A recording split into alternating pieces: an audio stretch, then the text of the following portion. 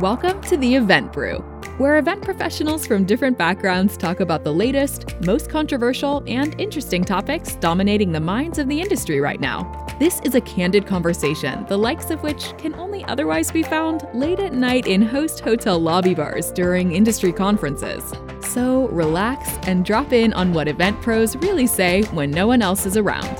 This show is brought to you by Endless Events, the event management company that tells you how it really is. Now, let's brew something up.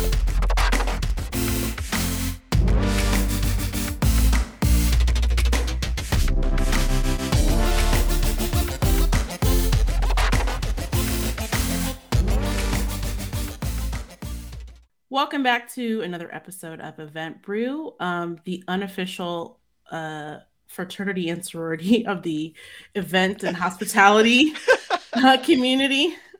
I pledge. You're getting initiated right now. Yeah, that's what I feel like I go through. I'm going through Rush as the newest member of the organization. So we've got a full house today. First up, this is my first week joining with Miss Tui from the Hot Companies down in Texas. I know Tui, you're in California, but Tui, how are you and what are you drinking today? Ooh, I like this different format. Well, hi. Oh my gosh, I'm so excited. Dustin, you are my second favorite D co-host with a name that starts with a D. Just saying. It's always great. We always love bantering on those who don't show up. And I am drinking my dirty oat milk chai latte from my late lunch that I had a couple hours ago. And it's all the ice has melted. So that's what I'm enjoying right now. That's worse. That's why you never put ice in it. Don't ever put ice in it. I know, but I didn't want hot because I'm in LA. It's a hot day for us out here. It's like 75. I am firmly a hot coffee always, and I'm in North Carolina. It's currently 100 degrees. It's like Satan's armpit down here, but I can't do iced coffee. I just what? I can't. All right, we'll have to maybe change your mind on that. Yeah, maybe with time. But I know coffee is an acquired taste, so maybe the iced part would be too. Yes, I prefer iced coffee. I prefer not coffee. Nick Borelli, are you drinking iced coffee today? What are you drinking, Nick? I had iced coffee yesterday when I was at there's a city in Minneapolis called Little Canada. It's an actual city named Little Canada, and I was there for their festival Canada Days, where a city in the United States named after Canada celebrates Canada. And I was just like, I want to see all that. And I had iced coffee while I was there. But now I'm having a Glacier Cherry Gatorade Zero, which is, the opposite of what everyone else is drinking as far as complicated chemical concoctions. I hope you have stock in Gatorade because I feel like you've been on a Gatorade kick lately. There was a good couple of years where it was pretty high test energy drinks, and then it kind of was at least a year of Mountain Dew, and it seemed like I'm in my Gatorade phase now. I mean, I still have 7 different flavors of Mountain Dew in my refrigerator, which is admittedly not all of them. Fun fact, you definitely should own stock in Gatorade because Gatorade is owned by PepsiCo, yeah. Oh, yeah. Who also makes one of Nick's favorite beverages.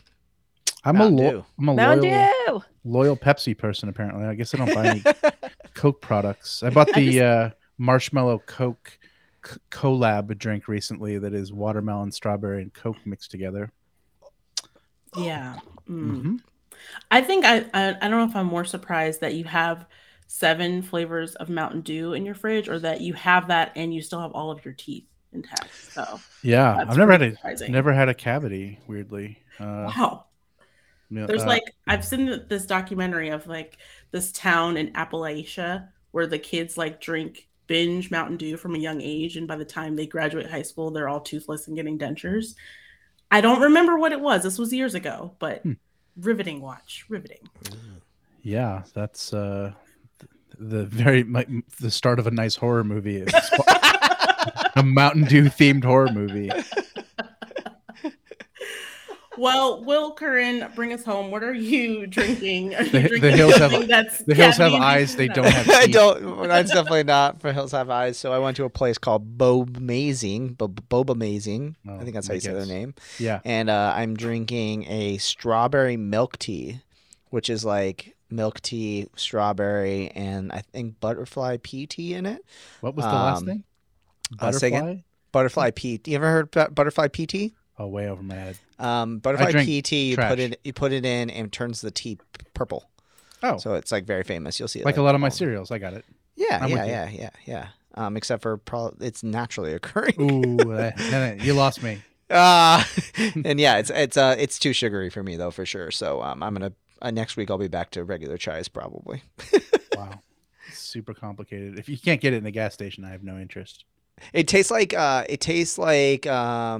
what's the name of Nesquik? It tastes like strawberry Nesquik, but with like a weird kind of aftertaste, cough drop. So it tastes like a 90s childhood. Yeah, exactly. Yeah, because I have not had Nesquik. I couldn't tell you the last time I've had Nesquik. There is, I think, a Vice article that just came out recently that was like, adults who drink milk, are you okay? Well, I was going to say. That was Will season 1 of Event Brew for sure. We're like, why are you still drinking milk? Just like, milk. And they're saying like milk period or milk like with your like coffee? No, just milk. Like period. Like when I like used to drink chocolate milk probably like 3 years ago. Yeah. Okay. That was for you. I assume it's just some sort of like just healthy lactation fetish, just like no big deal, no kink shaming. That's just what you're into, man. Right. Don't judge me. I like my chocolate milk. Yeah, I get it. Hey, everyone's got something. Well, cheers. I do not have milk. I have I've got some wine. I am obsessed with this wine. It's called Voga, and I've never made the bridge over to red wine. I'm very much a white wine girl, but usually Riesling is too sweet, Chardonnay and all that's too dry. So if they have a Moscato, that's like right in the middle. It's not too sweet, not too dry. It feels like Goldilocks. It's just right. But yeah, it's Voga. And if you find it in stores, because not all stores carry it, it's very hard to find.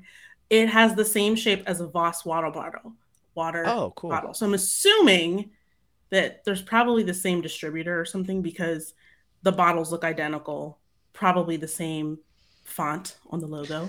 But yes, Voga Moscato, very, very tasty.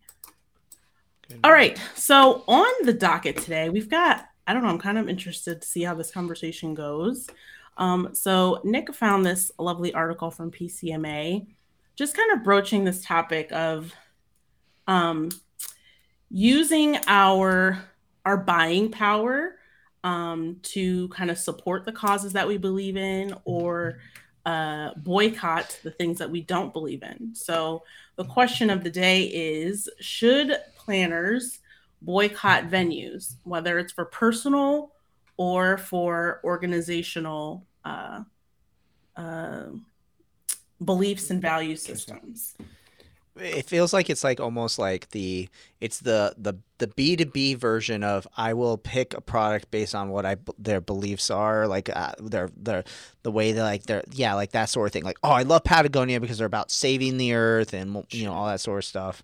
Value-based buying. Yeah, value-based buying. Like it feels like that, but like on a B2B scale. So I'm wondering if it's also a big reason why we're seeing more of this is because, that's the so-called millennial here, like a millennial here, I should say.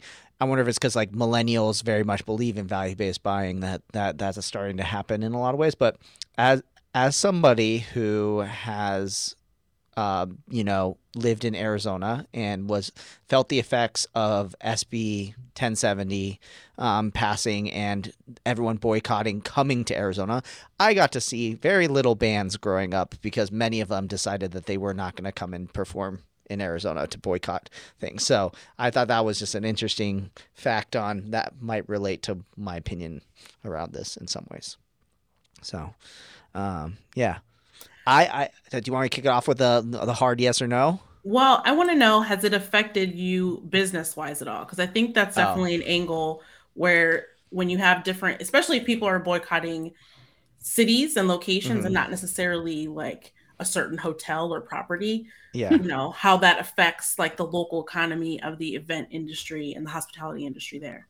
Well, now Endless is national, so I don't feel it as much. We're actually like helping pick cities and having conversations around that sort of stuff, in some ways. But like, you know, for example, if I use the SB 1070 thing as a case, that happened so early on in my career. You know, like I was a DJ company, like when that was happening. You know, I was like barely becoming a production company. So yeah, it probably sucked. You know, I bet you there was a bunch of large bands that probably didn't come in, so therefore we didn't get the production, you know, dollars kind of coming in. But you know, there were other events that were going on, so like it didn't. I try to like not think about it in that way where I'm like, oh my gosh, like this is gonna change my business. So like I think in a lot of ways, like anybody who is going to say like, oh my gosh, this one group or this one, like this, whatever it may be, like, I don't like to think in that like that lack of locus of control. Like I like to think like, okay, well, yeah, that's just not going to, it's going to happen that way, in sort of way. But granted, like, I don't know if at that stage, because SB 1070 was very, very controversial because it was only in Arizona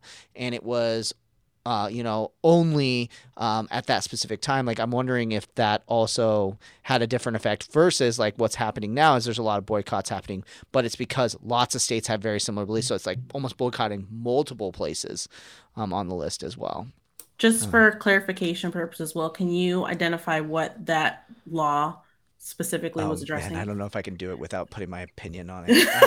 Can you just state the facts very monotone? I will try to.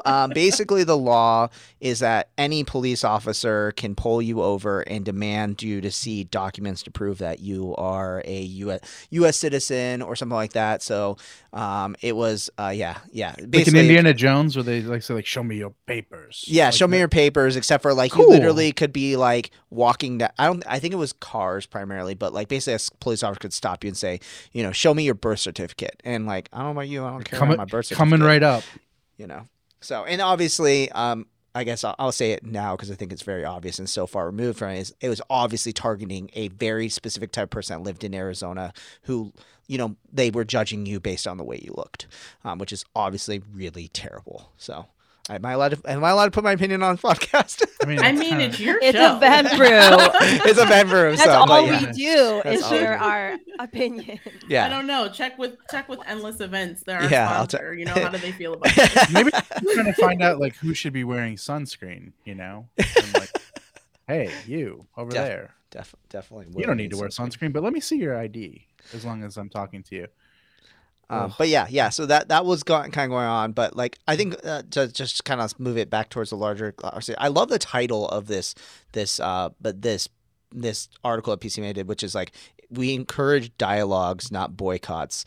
Like having conversations around it in some ways, because I think in a lot of ways too, like I don't know, like again, locus of control. Like, does my group not showing up really make an impact in things changing? You know, like the larger, bigger issues that are going on that need to be fixed.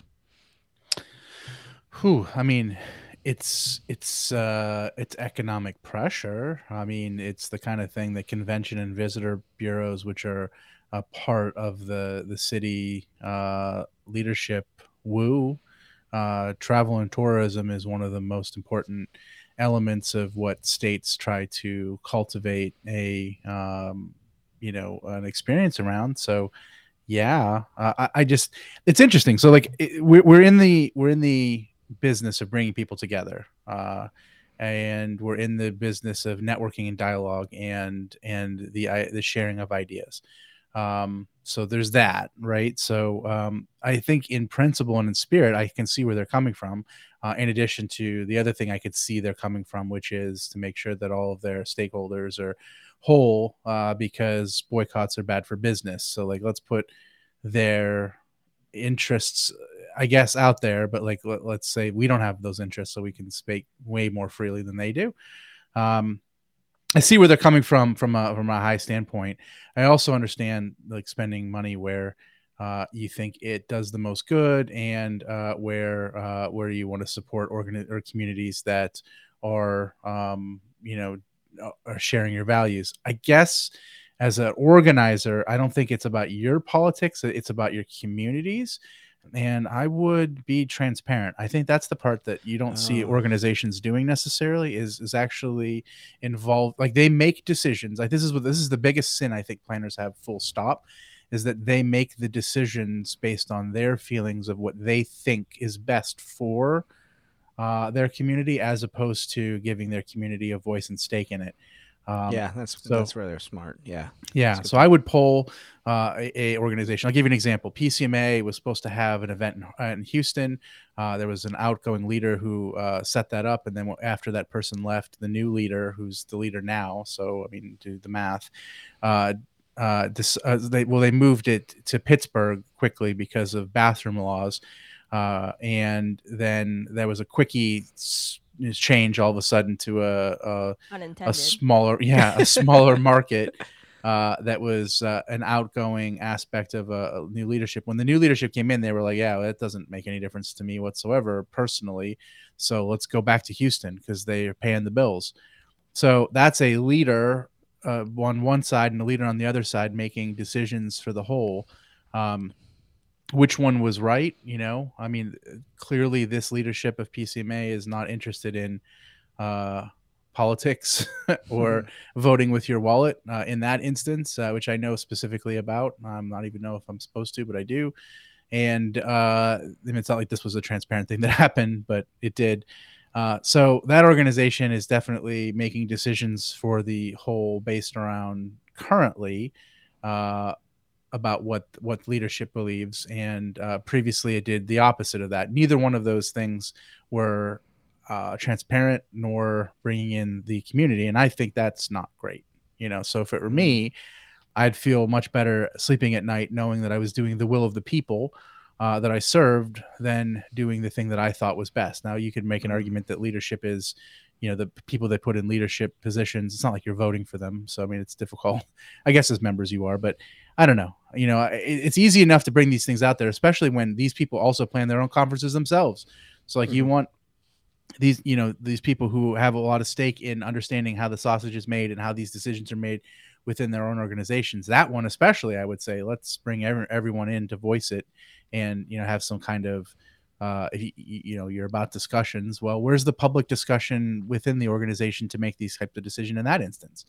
But outside of that very specific thing that kind of caused all this stuff, and the irony, I think that this is the organization that's bringing this up, is the fact that that's the biggest problem. If your organization feels that this is a distraction or goes against what you're about, like, for instance, if you are a medical organization and you're saying you don't want to have your event in Utah because of how laws currently are in place around very specific medical issues, then I would say, yeah, it would be kind of really flies in the face of the point of your organization or some women's organization or something like that. But if it's a bunch of, like, I don't know, it's an anime conference in Utah, maybe that's okay. Maybe it's apolitical because the alignment of the point of that community and what it's about isn't completely judicial to that, right? Like, maybe it's not something that would be disruptive to the organizing principle of the event. That's a big one for me. Like, if it doesn't, like, if you're a progressive organization around liberal whatever, and you're considering being at a Trump hotel, I would say probably not in your best interest, probably a distraction, probably doesn't align with your values. But that's like less a boycott and more like you just active decision, like a boycott. What's the difference? Like, not doing business within that city or a boycott? I mean, what does a boycott mean? I think a boycott means that, like, all of a sudden they've done an action that then makes you not do it. Whereas, like, for example, if you're like a progressive political organization, you probably don't agree with Trump on a fundamental basis. Just like I wouldn't have, when I was primarily doing production in AV, I probably wouldn't have ever hosted an event at PSAV's offices, right? Yeah. Like, I'm not boycotting PSAV. They're just a competitor or something like that. Like, I think that's I think when you make a public, I'll take that point. Maybe the difference between a boycott and making a decision to go one way or the other is you stating externally the decision that you made already, that was one based in principle and is ongoing until something changes. Like, it's an ultimatum and it's external. Maybe.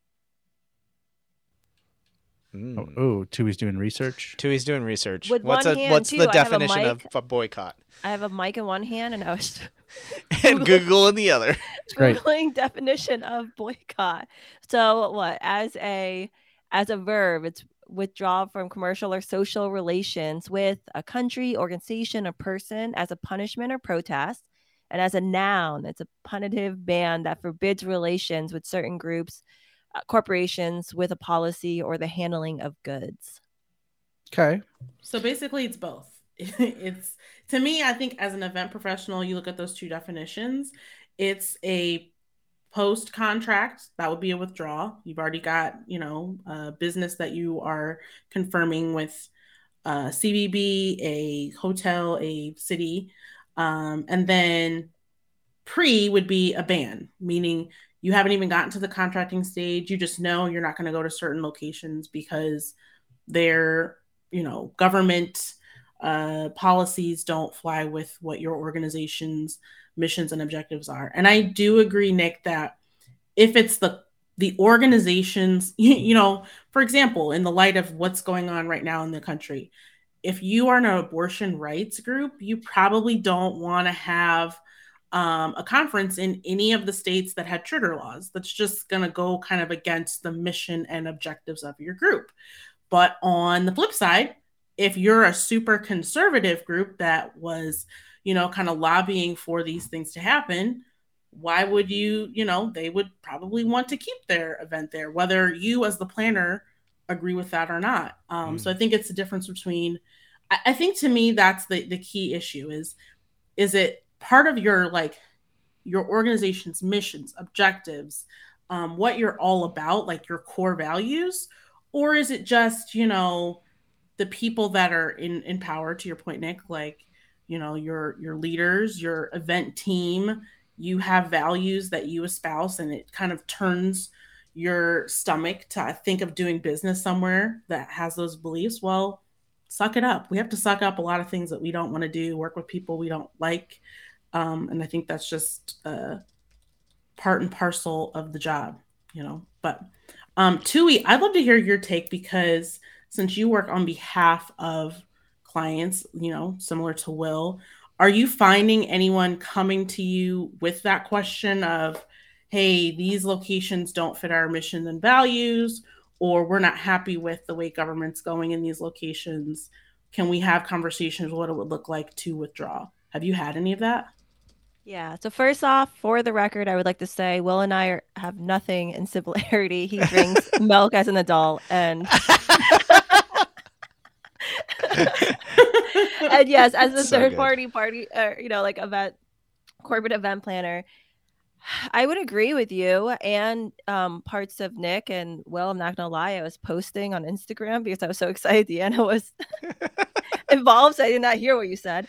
But it was brilliant. What's important regard to both of those things is it's not the planner's morals and values and what she or he believes or they believe in. It's the company's. And so you need more than ever. When I'm designing, I'm always looking at, okay, what is important to them? What are where do they stand in all of this? Is this, even with supplier partners, is this a good fit? And I feel like we have a podcast episode about this. Well, Probably. You know what I'm talking about? It's more about aligning with certain brands. Oh, and yeah. Making sure does it fit. We did does politics influence your, let me see if I find the exact title of what it's called. But it's like, the title is like how much should you get politics involved with your planning of your events? Yeah, something along that line. And so, and I say company because the planner could have something different thought processes and beliefs than the stakeholder, than the CEO, than the majority of the audience / the employees or whoever the guests are coming to it. So it needs to be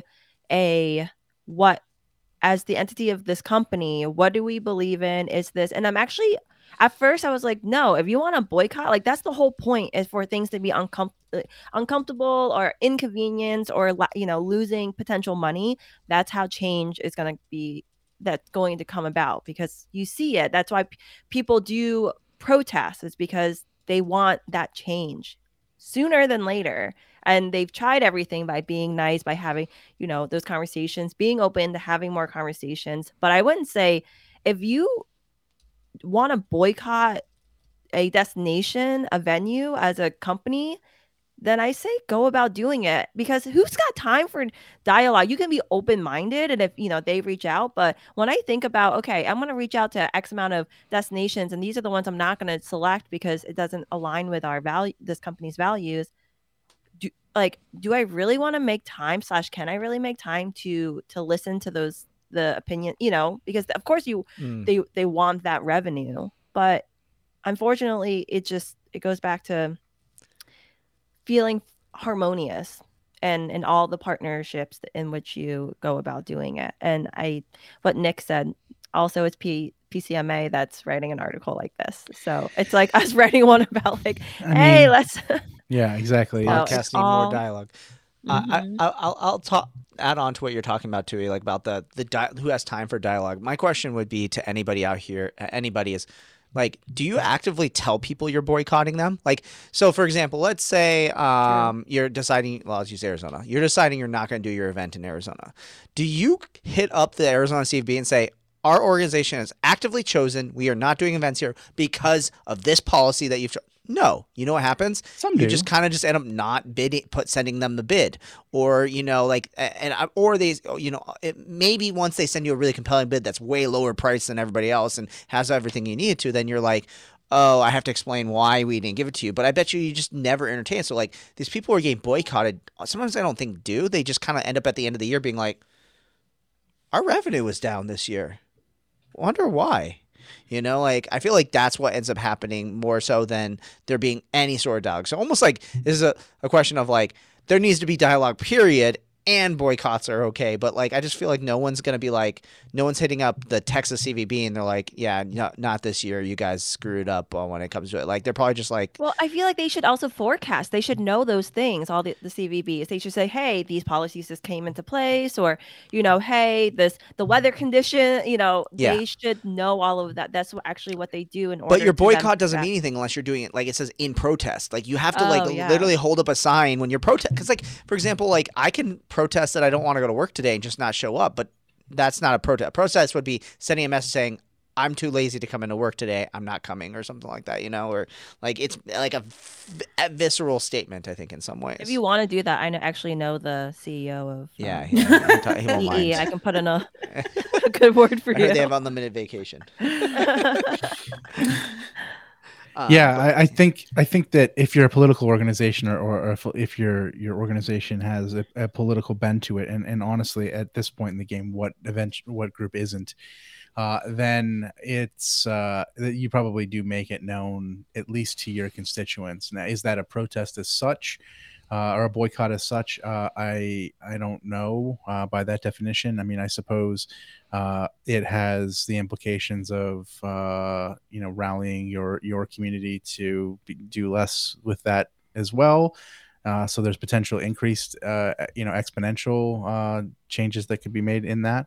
I guess it just depends. Like I said, like in my example of like the anime conference, like they put something out that they're not going to do it, it's kind of like, all right, I don't quite understand that, like how much impact it's going to have. But other organizations, if it's medical, then the other organizations might get that same idea within their sphere, and it causes a chain reaction. Like the real difference that you can make is not one of what you do, but it's the example that you set that inspires others, and that's what creates like a movement. And that's what boycotts generally are: is movements, not solitary statements.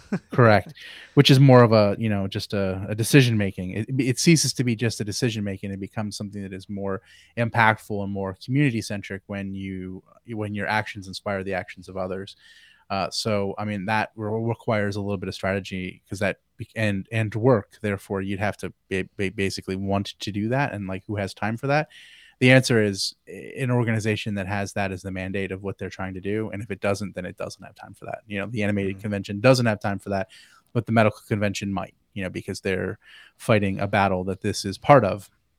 I guess the question of it is, does it make sense to engage with those people. And I don't know how you do that. Like as an organizer, like to have these dialogues, like with whom, like, are you going to interface with policymakers? Is there an ultimatum that you can give that would actually create change? And I don't know if you can do that. Is the only change that you can do one of economic signaling and potential PR noise that you can make that could create a domino effect of others following in your steps? To me, that's probably the only real opportunity you could have, because other than that, it's really just, especially at the highest level of these things, it's just the voters, right? So like the voters could feel economic pressure, and then they could go to the publications of record within those cities and say like, hey, we declined to do business in your city,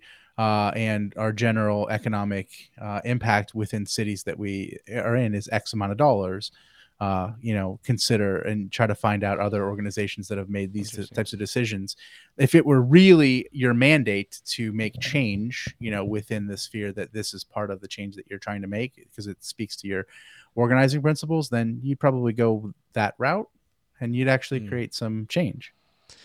Well, I think you brought up a good point too, that like for me, like it's also about size. Like in the type of event, like most people don't know our industry exists. Most people don't know that there's literally an industry around planning conferences and big global events and all these things like that, right? Like when you tell people like that they do it, they usually relate it back to like, oh, well, I go to a medical conference every year or whatever it may be. I think it's also about size too, because like, at some point too, like, let's be honest, like if your event's really, really small and you boycott it, the chances are there's another event of someone's side who actually might be actively trying to go there. Like, I guess I'll use this as a very, very vague example, so I apologize. But like, let's say, for example, you're deciding to like not go to Texas because of an abortion law.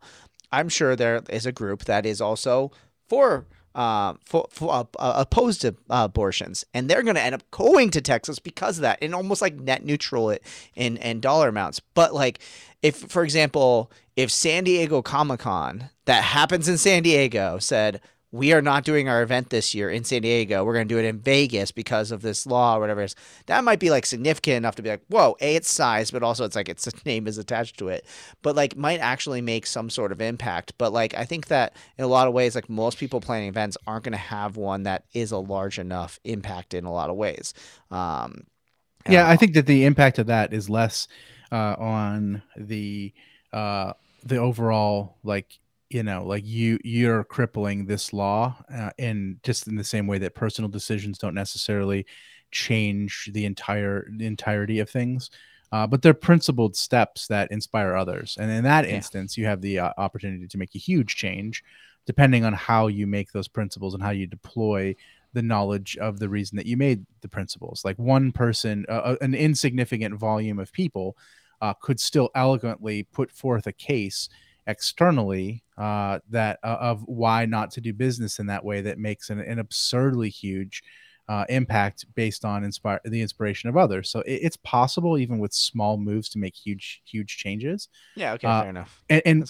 But more to the point, I think, is it's an internal, are you being true to your organization? And that's why, like, initially attendees. Yeah, exactly. So they feel as though you are serving them and their mission. That's why I first started this off with, like, I think that if it's a big deal and it's significant, that there should be a level of transparency within the organization as to make it so there's actually an ownership over it. So for instance, I think that people feel a little stronger towards causes that they had a stake in or they weighed in on, or they at least understood the principles being that their organization is principled. I think those things make people feel, I mean, if you're aligned with them, if you're not, but you're not going to get everybody. But those that do, they're going to feel much stronger toward the organization, and they're going to understand and feel that. I think a lot of decisions are made in the back rooms, and they don't bring their organization's attendees in because they fear getting a response. They fear, an organization of 1,200 when you are, not 1,200, like let's say 3,000, and you ask, what should we change our name to? And everyone responds. That's a lot of work. Speaking from experience. That was a good reference. Speaking of experience, when you get like nearly 2/3 of them giving you what their answer is. It's the right thing to do, in a lot of instances, but it's a lot of work. Where benign dictatorships certainly are they move faster.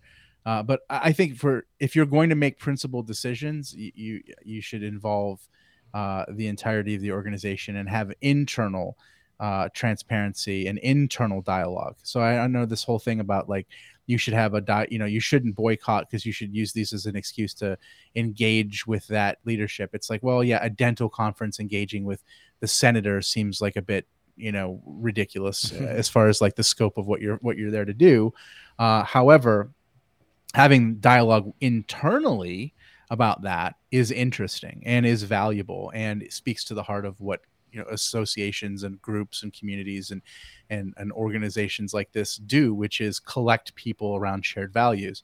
You just have to audit those shared values by being transparent. Yeah, I think along those lines, I think of associations or any kind of member-based organization. On the flip side, like, yeah, we can easily say boycotting this would, reflect our mission and objectives and our values. Excuse me.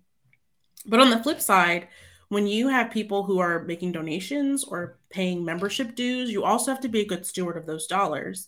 And cancellations come with some hefty, monetary damages. So that's just something to keep in mind, that it's never going to be a black and white, easy answer. And that's why I think it's easier, to me, it's easier to do kind of like a ban of going places, because again, once you've written that contract and you start down that pipeline, it's not just about that venue. It's about all those small businesses who were depending upon that revenue. I've experienced that. As opposed to, oh, we're not going to go to Arizona because of their laws. Well, no one's out any money at that point. No one's out any expected revenue. But to your point, Will, are we actively communicating that to these people so that they know that they're missing out on revenue that they haven't even bid upon? So it's easy to say, to virtue signal and like, well, if I held the purse strings, here's what I would do. But I mean, those at the top that have those decisions to make, I don't envy them, because it's real consequences, real people being hurt on both sides of the spectrum. I don't envy them if they employ actual empathy in their decision making. If they don't, I feel like they move pretty quickly and they don't seem to linger too much, because I've experienced those types of leaders who are like, just make a decision, and that's what I'm brought here to do, is make quick decisions. And then there's other people who labor under the actual weight of those things. I knew a number of people who worked in Charlotte when the All-Star game was pulled out, and that was on the books. It was within, I think, 6 months of the execution of that. And the thing about those types of experiences, which are I've experienced a number of events like that, where they're not events that take place within that city annually, or they're just kind of a random thing. So be it like I've been in cities with the DNC, the RNC, Super Bowls, and those events are a huge deal because you're actually scaling up business and putting a lot of resources that you don't normally have for one-off events.